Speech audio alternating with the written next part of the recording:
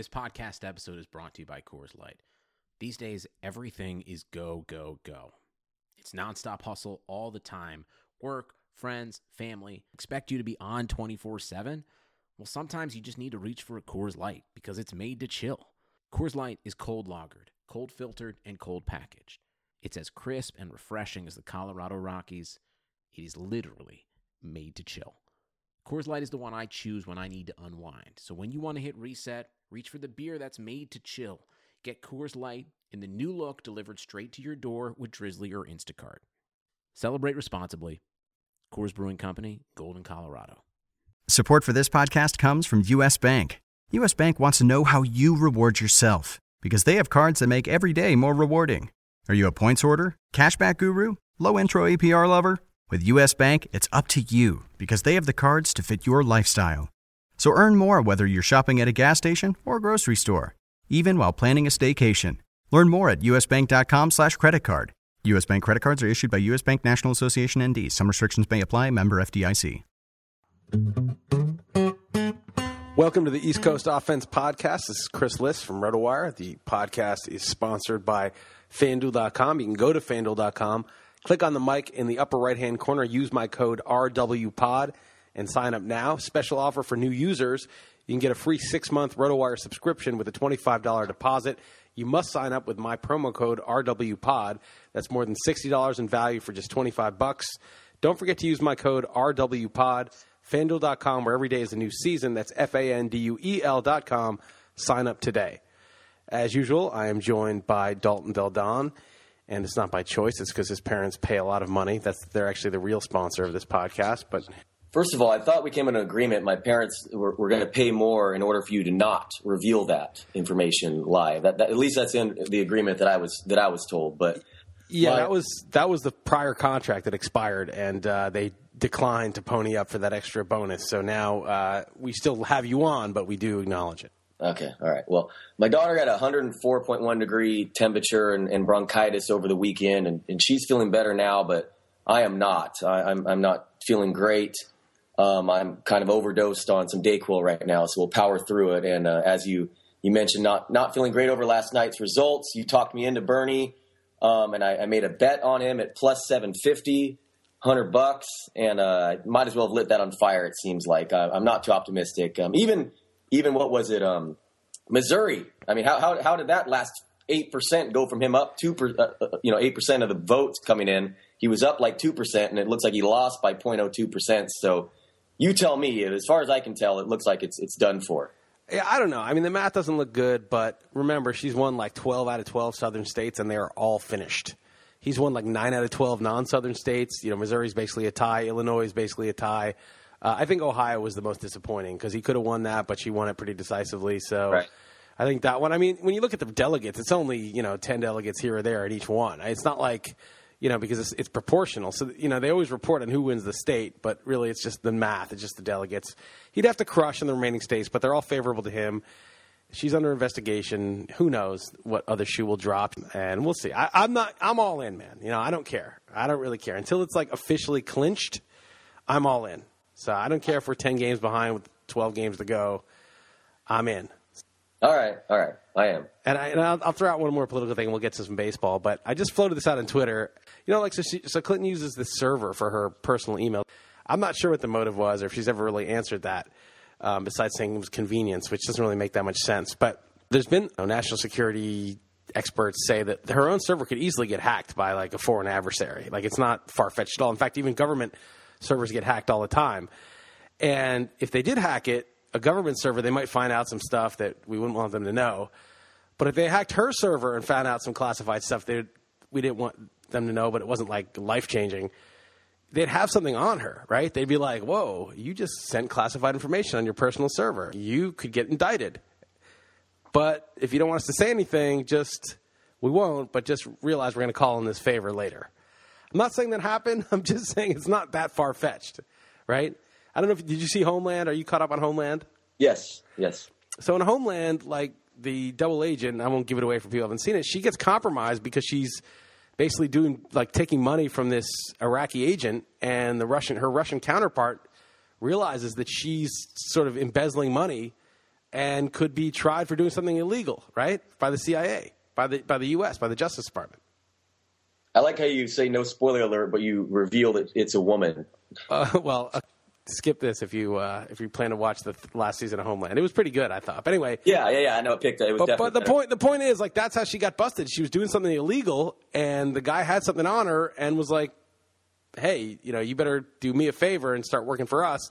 And then once you do a little bit, then you're even further in, and then you're basically just all in at a certain point. And I'm not saying this happened. I'm just saying that it's not that far-fetched that it was hacked. And if it were hacked and you were the foreign government, you would probably try to get something out of it, right? Right. Anyway, it's very disturbing. We don't know what other shoe will drop, but likely it will not matter. I don't think that the Democratic establishment is going to actually prosecute her. I think they're rooting for her, and they're all kind of in it together. So I'd be shocked if they actually brought charges, even if she did have classified information. All right, let's go on to some baseball. Before baseball, real quick, did you fill out brackets, Liss? I did fill out a bracket. I also did a draft of players. Oh, nice. And I don't know a goddamn thing. I mean, honestly, it was just someone gave me a cheat sheet. I picked out. I bankrolled 2 teams, Utah and what's the other team I bankrolled? A better team than that. It was who's the guy? What team is Buddy Hield on? Oklahoma. I bankrolled Oklahoma too. Yeah, I have them going to the Final Four. So yeah, I'm sure a lot of people have Buddy Hield. But yeah, interesting. Yeah, I don't do a player thing, but I don't follow college basketball much either, but I get into the brackets. I do some studying, and I think it's fun to watch March Madness. So I was just curious if you filled one out. I love March Madness, and it's fun when you're in Vegas and you can bet on it, and I like watching it. But it's just I'm doing all this baseball, right? And I travel for I'm going to town, go to New York tomorrow. Yeah. And I just got back from Arizona a week and a half ago. It's just March Madness is just one extra thing that it's not good timing. Yeah, I hear you. But it is a lot of fun. I mean, it's going to be tomorrow, at 9 a.m., on a Thursday. It's pretty cool if you're around the house or if you're in Nevada. I mean, it is pretty fun. I mean, look, if you're single and you have some disposable income and you can just drink and bet and play DFS and have your tournament brackets and have your draft of college players and have your baseball drafts going and NBA DFS. I mean, it's great, right? Life's great. St. Patrick's Day, too, tomorrow. And it's St. Patrick's Day right on top of it. So you can get hammered. You can do everything, right? And if you're single and you don't have a lot of responsibilities and you have some disposable income, which those things don't always go together. But if you do, then you're just, you just live, you're just happy as hell, right? I mean, if I were in I'm glad. I've said this on the XM show. I'm so glad that DFS and online poker, and online poker is kind of dead now, but in the day was not available. No, it was not available. I actually had to go to the gym and play pickup hoops all the time. I played a lot of basketball in college, and that was good. I should have done more. I was partying way too much, smoking too much weed, all that. I wasn't going skiing, although East Coast skiing is horrible. But I wasn't out and about enough. I regret that I didn't do more interesting stuff. I didn't go abroad when I was in college, although I'm making up for that now. But if I had this, I would have done even less than I did. I would have been such a sack. I would have it would have been the bong, the sandwich, and the DFS, and that would be it. Yeah, I can only imagine. Yes. So, it's great to have, but it's a curse. It's a blessing and a curse. Just like the gift of prophecy, which I have, it's a blessing and a curse, Dalton. Did you use that gift of prophecy in your beat Chris Liss part league number 2 yesterday? I felt like I did pretty well in that. And by the way, my gift of prophecy, I know what your demise is like, and it's going to be grisly. I'll tell you that right now. How soon? I don't want to tell you that. It's not information I'm comfortable sharing, but I will tell you that it's grisly. I'd have it no other way. Yeah, it's going to be bad. It's not going to be pleasant. It's going to take a long time, and there'll be many blood-curdling screams involved. But other than that, you'll be fine.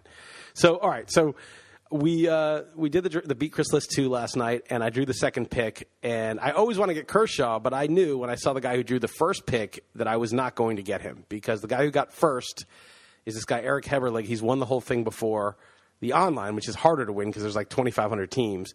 And he's also, I think won the draft champion. He's a very good player. But it's not so much that he's a good player. It's that I know he goes heavy pitching early, and there's no way he was passing on Kershaw. And sure enough, he took Kershaw. So I got stuck, unluckily, with Mike Trout at 2. And how strong did you consider Harper? I would consider it. I got Harper in the last one at 3 because I picked 3 and I was like, sweet, I'll get Kershaw, and didn't even come close. So did that factor into your decision? Kind of, spread it, hedge both Trout and Harper. A little bit. It was more. I don't really care either way, but 2 things happened. One is I'm not in love with taking the hitter there, but it would be Harper or Trout both over Goldschmidt. And I would be happy with either. But also Trout's been talking at least about wanting to run more. And if he did steal 20 bases again, that really, puts him pretty high up. Yeah, I think it's very, very close. I'm not sure whom I would go with, but obviously his track record is a little bit longer. But Harper batted .330 last year. Exactly. Harper can steal 15 bases this year. And, Trout hit 40 homers, but Harper, I would say, has more natural power, and Trout's in a pretty bad park and has a terrible lineup around him. 330. Yeah, what does Trout hit? 295? Yeah, he could hit 305, and he's hit 323 before, so I'm not, that fluctuates. I would project him at 300-ish. But, 300 with 38 homers and 22 steals would be nice. I would take that. Yeah, I think they're both going to finish similar. I'm just saying. I think it's definitely not a slam dunk. It's not a slam dunk. And some people like Goldschmidt, and even though I don't have the vibe with Goldschmidt, I can't really, argue with it too much. It's perfectly reasonable. Anyway, and so that happened. On the way back, I thought I was going to maybe get 2 pitchers. Whenever this guy ever leagues in the league, everybody copies him and takes tons of pitchers. And I've been talking a lot about pitchers on the air, and a lot of these beat Chris Liss guys listen to me. So I knew pitching was going to fly off the board. But then at 2:11, Posey was there.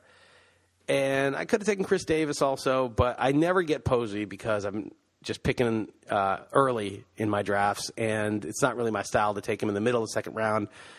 But I just never seen him fall that late, so I just screw it. I'll just take Posey. What do you think about that? Yeah, we've talked about this before. I wrote about him, comparing him to Gronk as far as position, the difference between him and the next guy. And, Posey didn't even have an MVP caliber season last year. And when I wrote that article, I didn't even realize that last year he had the biggest discrepancy between him and the second person in his position. I just thought he was going to be this year, with all the question marks with Schwarber, playing time. And then after Schwarber, it's a total, who knows? People love LaCroix, but he's coming off a down year, and who knows? But did you realize that Posey was the biggest discrepancy last year in his position between number 1 and number 2? Yeah, I didn't, but I'm not so sure that the 1 to 2 discrepancy is where we need to be looking because. Sure. But if the 2 catcher leagues, that's even more extreme. Right, but think of it this way. That is an interesting fact. But think of it this way. Goldschmidt and Rizzo, or Goldschmidt and Cabrera, or however you have it, they're not going to be a huge discrepancy. But that doesn't mean that there's not a huge discrepancy between them and, say, sure, the 15th, Mark Teixeira or somebody. It just means that 1 and 2. So you could have 2 great guys at the top of a position, and you could look at it like second base, like Altuve and D. Gordon are both very valuable. But that doesn't mean that's not the end of the conversation, really. That's just if you had 2 guys in all scrubs, then both those guys would be incredibly valuable. Right. But Posey is just, batting average gets overlooked, and especially the difference with other catchers. I'm telling you, what is McCann, a top 5 catcher, and he hits 225? Oh, yeah. Posey is going to help your average significantly versus a regular player, let alone a catcher. Exactly. 310 career hitter.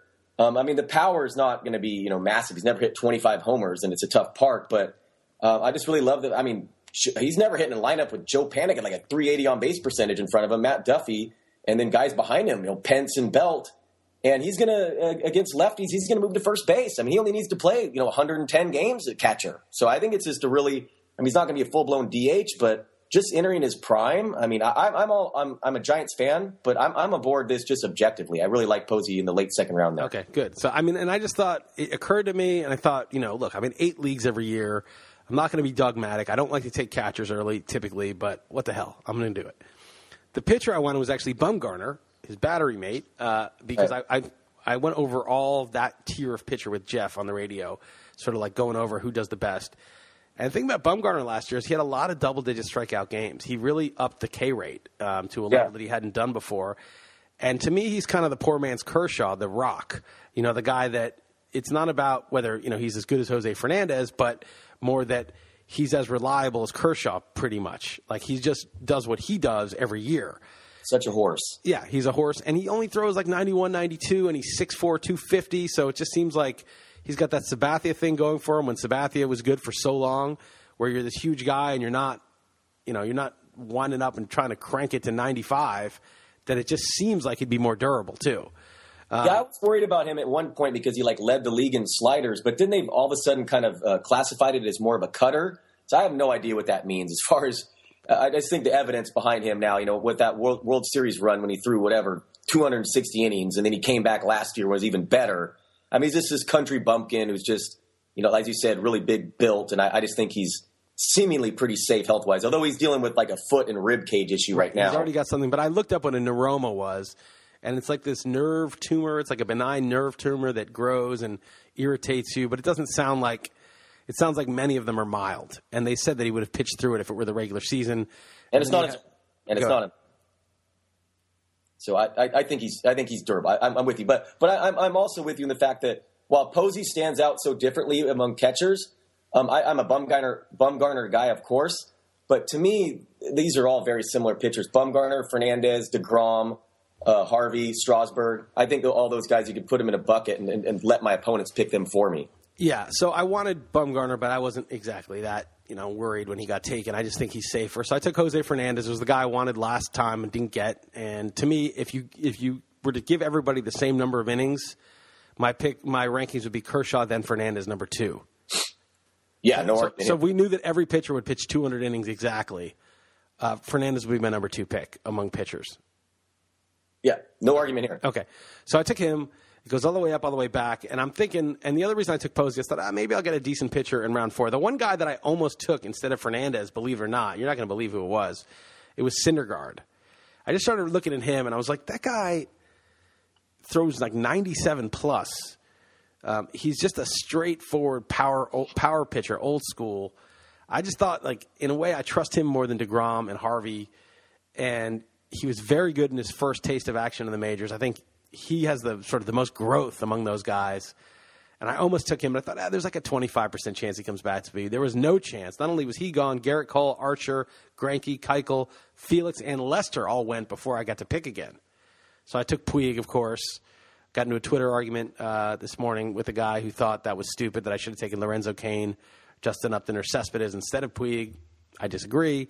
I think Puig is a 25-homer guy, even though he's never done it. I don't think that's even controversial if he plays a full season, and that he's going to run with Dave Roberts as his manager, and we know he hits for average. So I'm not worried about that. Round 5, I took Cueto again. Hold on. Let me go over a couple of these things real quick. First of all, I bought Syndergaard in labor, so okay. I'm with you there. Another guy I really like, although I tend to always lean toward NL pitchers, is Carlos Carrasco. I was on him last year. And he quietly just had a ridiculous second half with a .9 whip. And that wasn't just, trying to break down first half versus second half. I mean, it was translated with Lindor taking over shortstop and that defense improving. I think Carrasco is going to go nuts. You just look at the K percentage minus walk percentage and the swinging strike percentage. He's actually my pick to win Cy Young this year. And I actually made a small little bet on him at plus 750. I think he's going to go crazy. And Puig, look out for dissenting opinions between me and Andy Behrens coming out on Roto Arcade and Yahoo. I'm with you on him.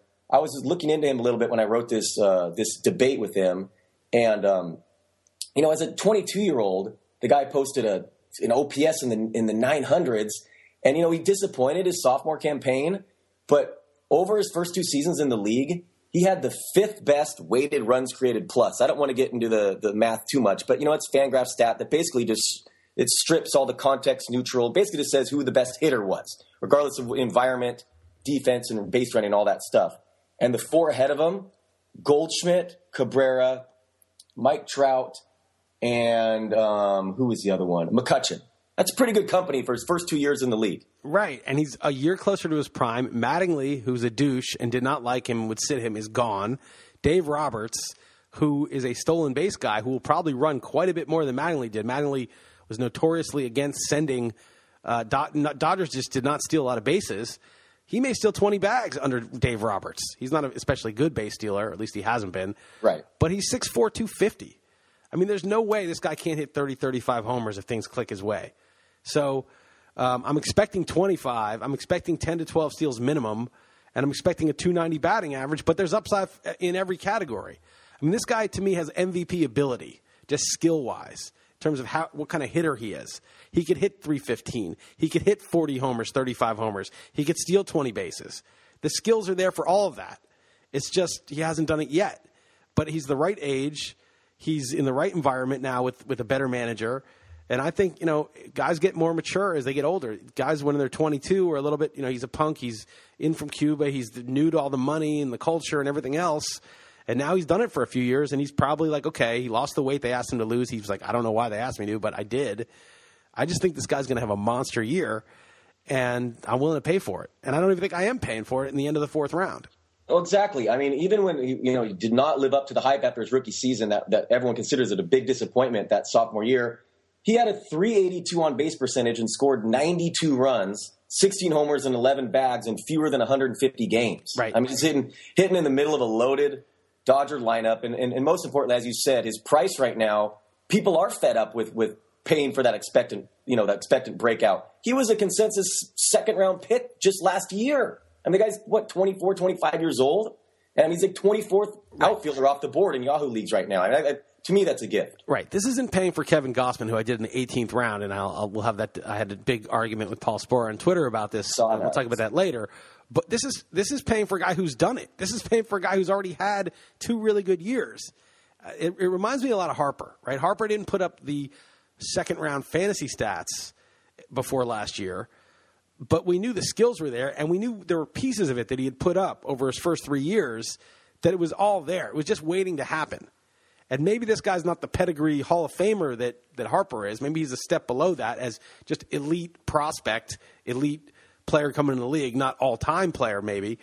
But it's the same sort of breakout potential, and he's also a couple years closer to his prime. So to me, the Puig pick's easy for me. I don't even sweat that one. And then Cueto, he had a little hiccup in Kansas City, but assuming that we talked about this last week, that the Giants checked him out and did their due diligence before giving him all that money. I mean, Cueto in that park, to me, is a lock. The Cueto of last year in that park is a lock to be a top 10 pitcher and probably top 5.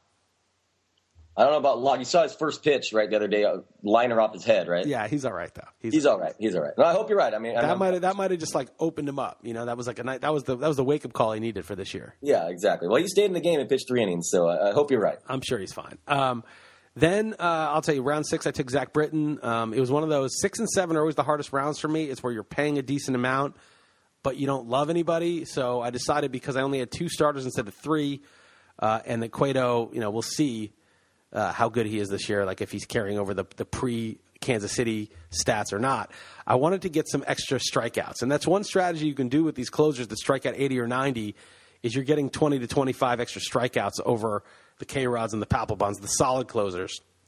And it's a way to bolster a mediocre starting rotation, to give it a little boost, is by adding a 25 extra, a plus 25 strikeout closer. Yeah, it makes sense. Okay.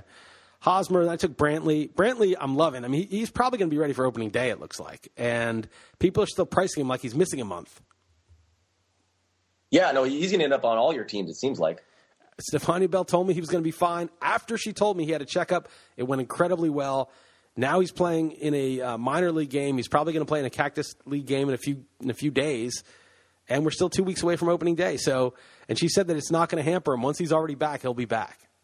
I hope so. I made one, not really a long shot, but I made one bet on a team to win the World Series this year. That was the Indians at 23-1, because I went over all my divisions and I picked them to win that division, which is a wide open division, by the way. A lot of good teams.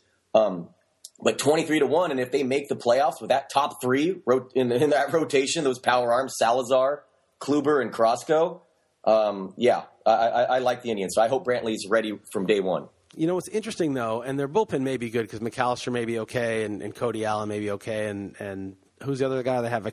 Brian Shaw is okay. Shaw. But the Royals kind of inverted the whole thing. They didn't have good starting pitching. They had a good bullpen. And the Mets had the ace starting pitchers.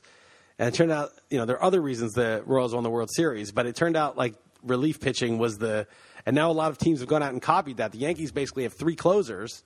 The Orioles got a lot of, they have good relievers. But the Red Sox did it with Kimbrel and Uhara. They're like all these teams are now loading up on the 7th, 8th, and 9th inning and kind of reversing the elite starter way of doing well in the playoffs. Yeah, well, really, I mean, they both matter. I mean, relief pitching obviously matters in the postseason because you can just have such a quick hook. If your starter doesn't have it, yank him in the 3rd inning.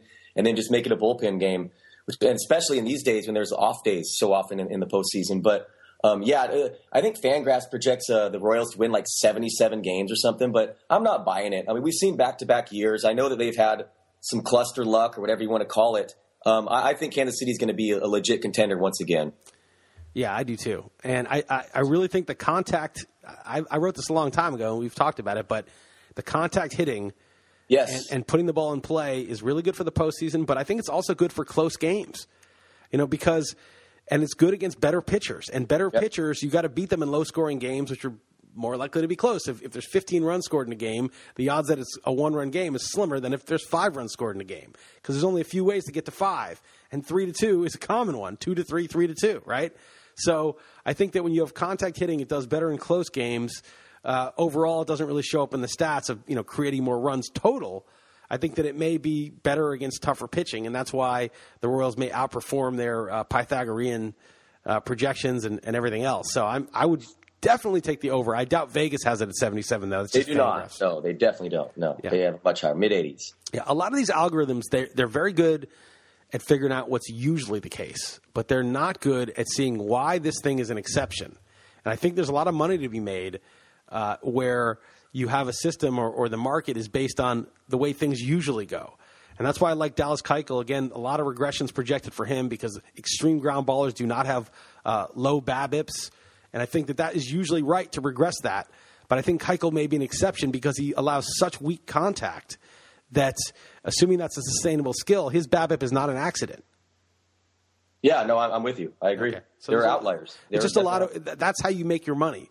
You got to pick your spots. Usually, the thing that's the algorithm will be right, but there will be places where it just is totally blind. And where it's blind is where our human can come in and say, yeah, usually this would be the case, but they're missing this big factor where it's not.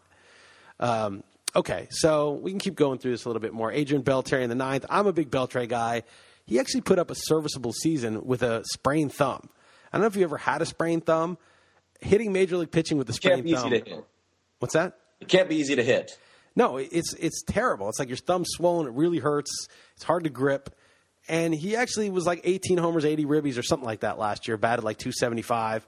I think he's 36, 37, and he's a Hall of Famer. And Hall of Famers, and this is a point that I'm pretty sure of this, just watching guys over the years and just looking at the back of the baseball card when I was younger, that guys who were 36, 37, who were legit Hall of Famers can still play.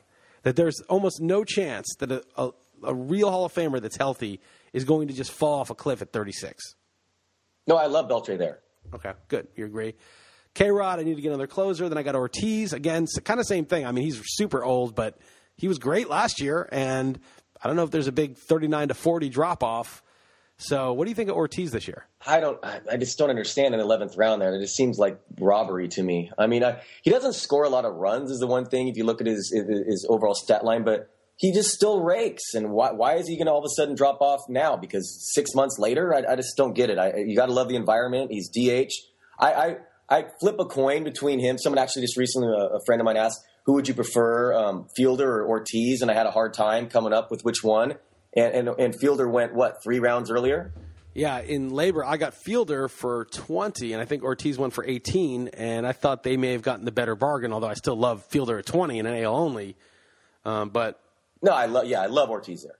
Okay. I guess people just don't like tying up their DH, I guess, but I don't know. It doesn't matter in this, though, because you can draft bench. Right. It really hurts you in those leagues where you can only draft starters because then you're really hamstrung and actually get prevented from taking a guy you might want later. Right, but this doesn't matter here. No, I think that's fantastic, Ortiz in the 11th. Okay, so you're down with that. So then I was like, wow, I only have 2 starting pitchers, and we're 11 rounds in. I had 2 closers, but I started to worry a little. A lot of pitching started getting off the board after I took Ortiz. Maeda went, Ventura, Steven Matz, Liriano, Darvish, Odorizzi, Carlos Rodon. Somebody foolishly took Lance McCullers. And then it was my pick, and I was like, I'm going to take 2 pitchers. But I was also like, I really want to get Byron Buxton.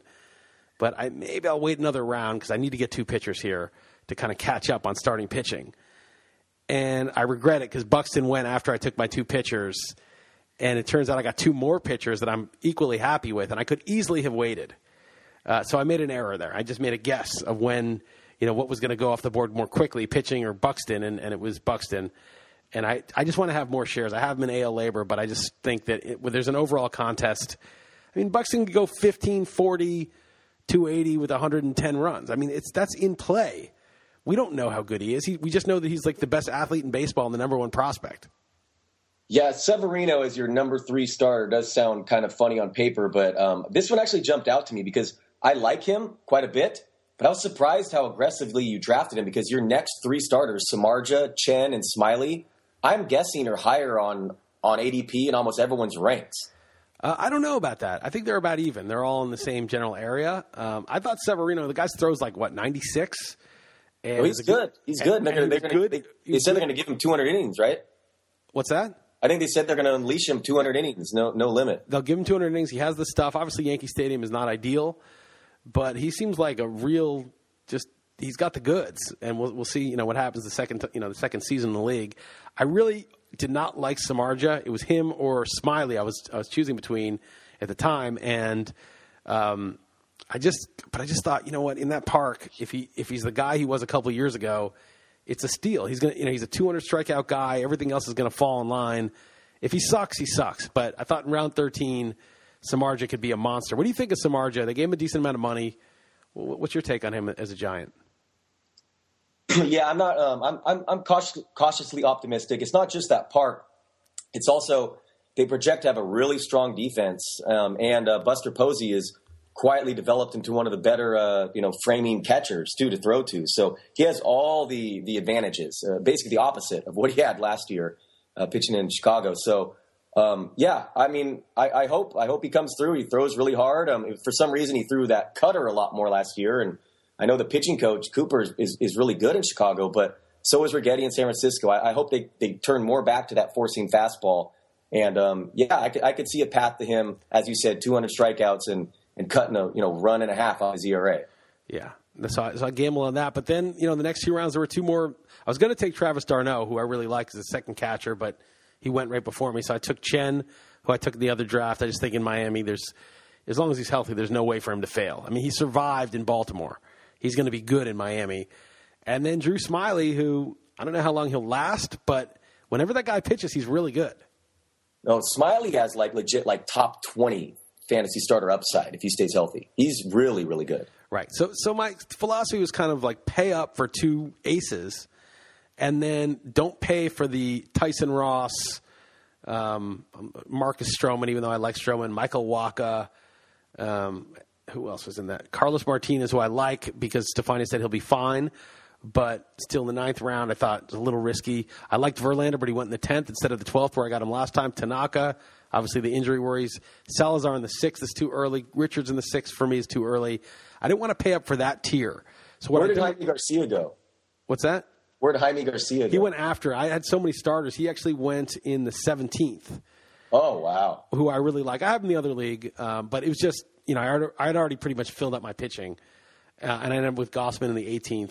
Oh, I like Pineda in the 16th, too. Yeah, I don't like Pineda. There's something wrong with him. I mean, with that strikeout-to-walk ratio, he should have been one of the best pitchers in the league last year. But he wasn't. I think it was bad luck, too, because I know it's easy to just point to, home runs, fly ball ratios, bad luck, but he pitches in Yankee Stadium and all that. But the guy throws a ton of sliders, and he gave up more homers to right-handers than lefties. So I really just think that was bad luck. I think he's going to go crazy as long as he stays healthy. That's my take. Yeah, I don't trust him. It reminds me of Marco Estrada that year a few years ago where he had the crazy strikeout-to-walk ratio. And everyone's like, Marco Estrada, he's going to blow up. Well, Estrada was good last year. He was actually good last year. 2 years later, 3 years later, having totally not struck out anybody and walked a lot more. He totally changed who he was. But he was pretty good last year. But that was kind of he's a different pitcher now. I got to say it takes some guts to take Severino 4 rounds ahead of Pineda. Yeah. Oh, really? I just like him much better. I mean, Pineda throws 92 now.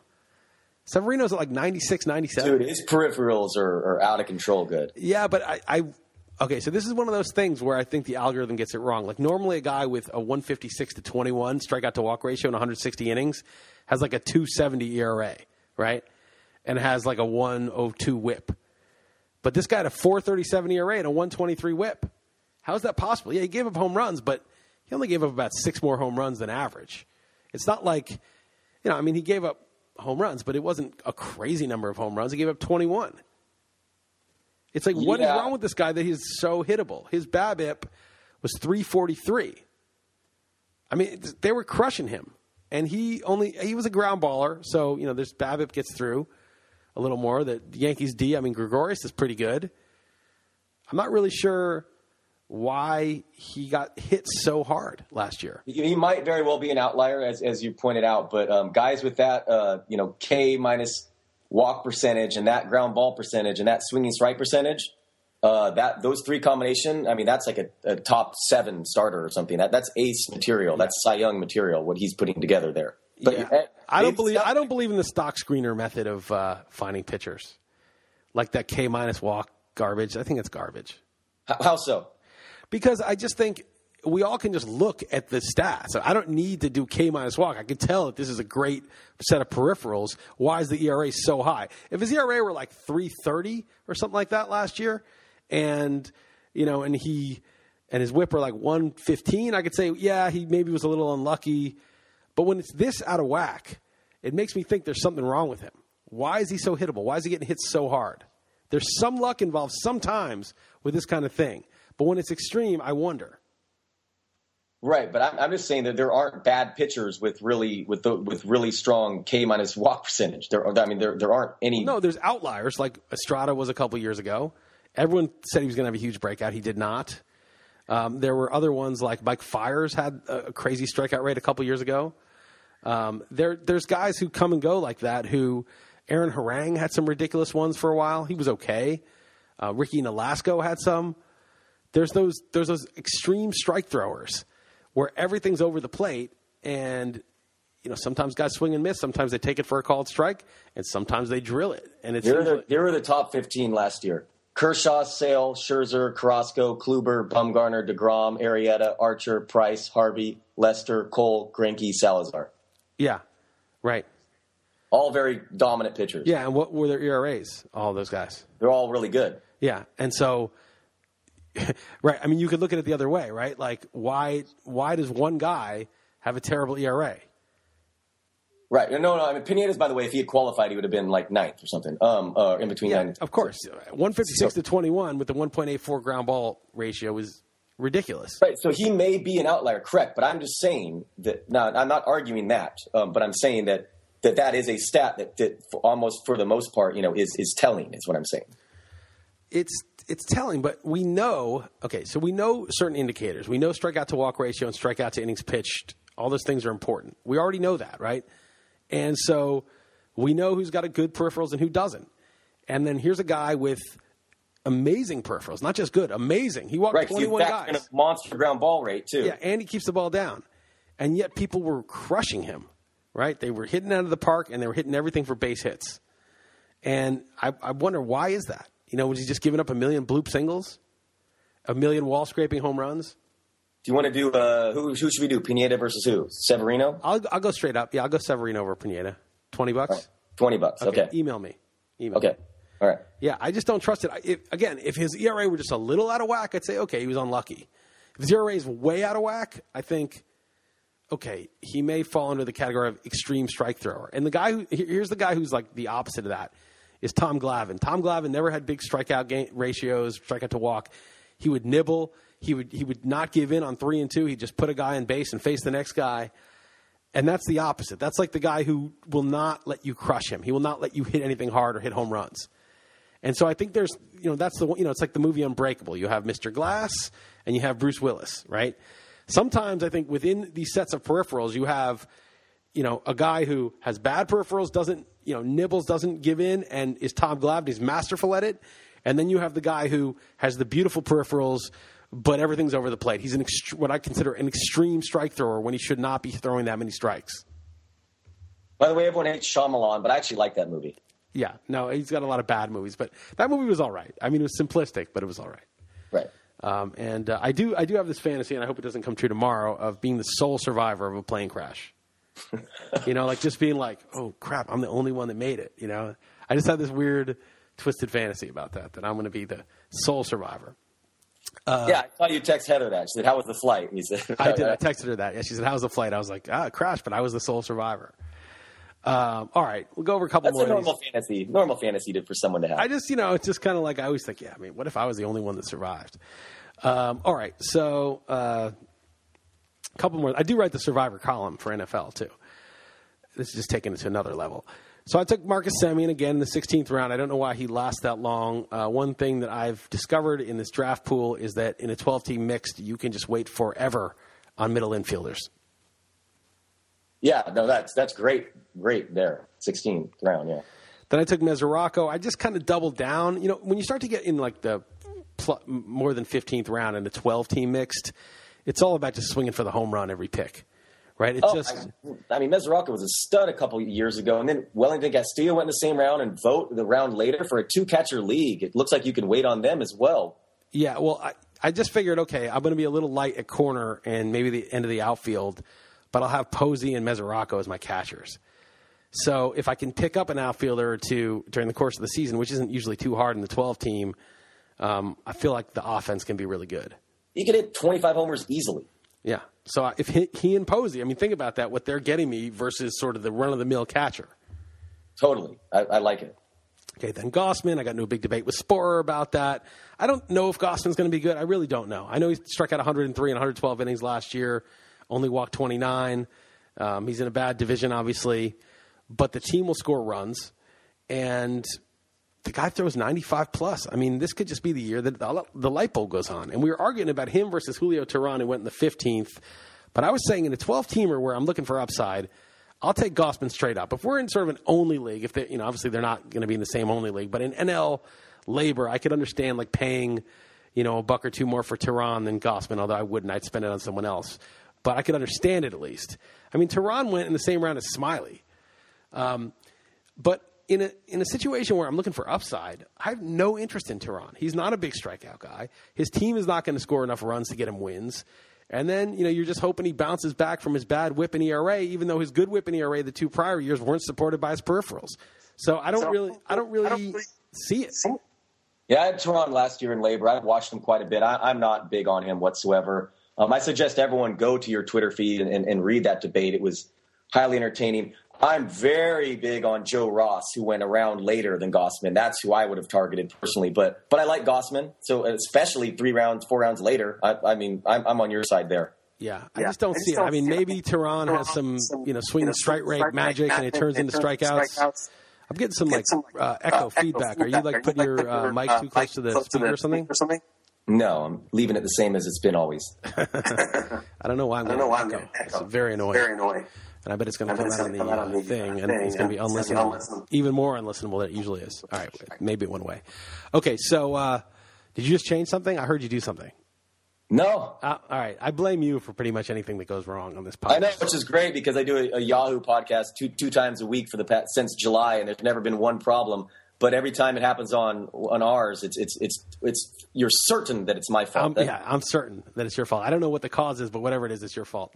Right. Anyway, you can comment on any others. We'll wrap it up. We don't have to go through every single pick. One thing I'll say real quick is that Casimir, boy, people are really discounting him with this decreased velocity reports in spring because 21st round, the setup with throwing to Grandal and Dodgers, he could be massive upside. But boy, people really, really obviously discounted him with this recent velocity reports.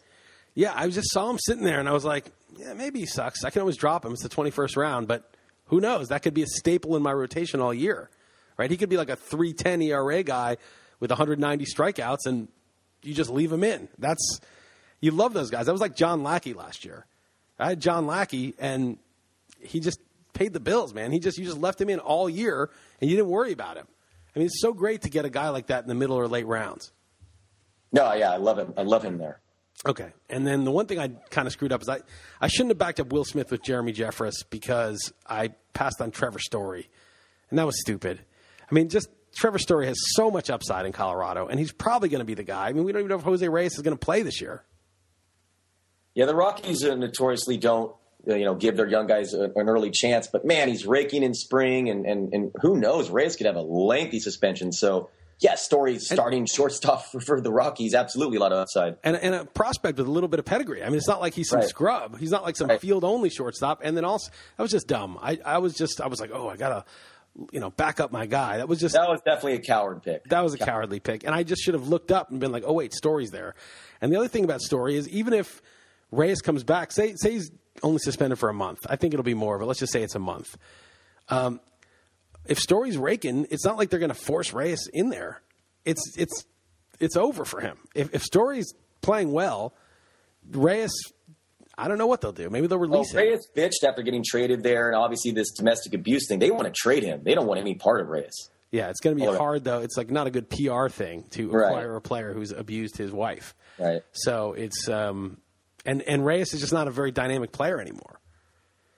So no, he's not. No. Yeah. So it's not. There are not going to be a lot of takers. The moral of the story is don't commit any crimes when you're on the downside of your career. It's a very bad idea. Right? Yeah, I agree. There may be other morals to the story, but that's one of them for sure. All right, I think that's a good note to wrap things up on. You got anything else to add? No, I'm just excited for March Madness. I actually do like this team. I wanted to rip it apart, but I like it. So you think it's got the goods? You think I might go the distance?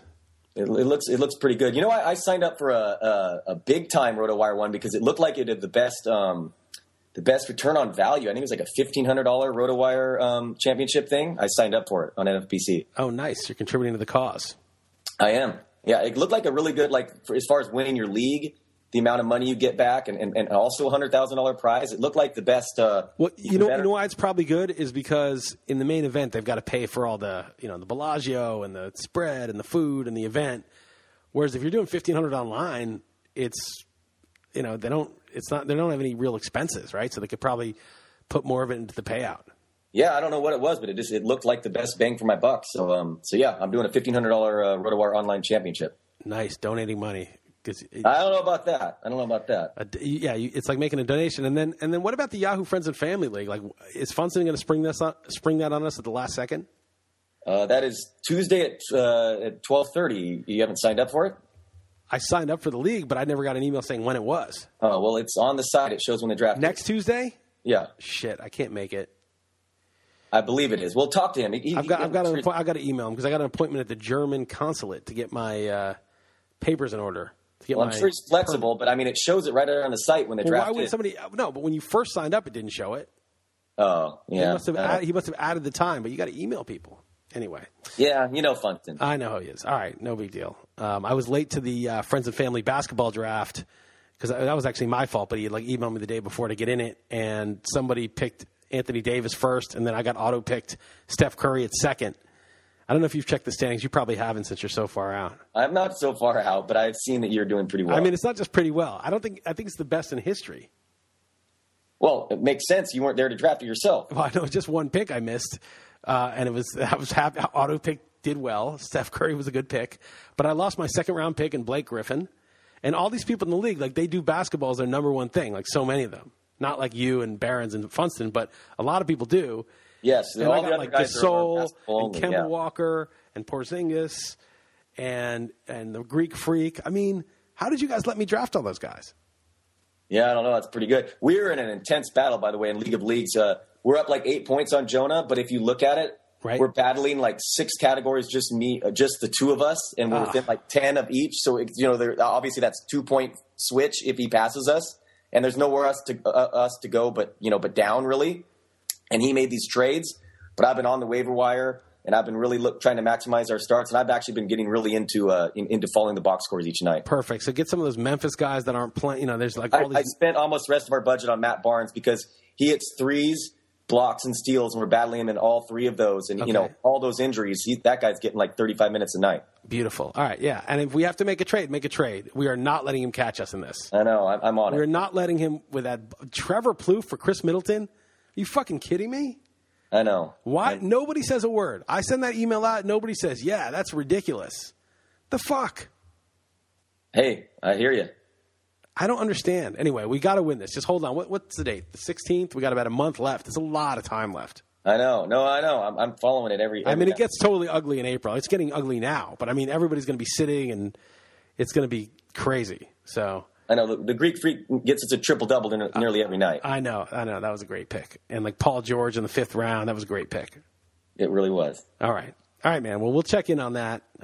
It's first place or bust for us in basketball. That was our strategy. I know. All right. And actually, we have a surplus of outfielders. I was looking in baseball. We can make a move there. We're like loaded in outfield, but we need like a first baseman or something. So right. Let's make a move and maybe acquire a blocks guy like a Bismack Biyombo or somebody in basketball for cheap. Yeah, because Whiteside is just carrying us. Whiteside is so awesome. That was such a good pick. We made so many good picks in basketball. Yeah, it really was. All right, man. All right. I'll catch up to you later. All right, later, Dalton. This podcast is sponsored by FanDuel. You can go to FanDuel.com, click on the mic in the upper right-hand corner, use my code RWPOD, and sign up now. Special offer for new users. Get a free 6-month RotoWire subscription with a $25 deposit. You must sign up with my promo code RWPOD. That's more than $60 in value for just $25. Don't forget to use my code RWPOD. FanDuel.com, where every day is a new season. That's FanDuel.com. Sign up today.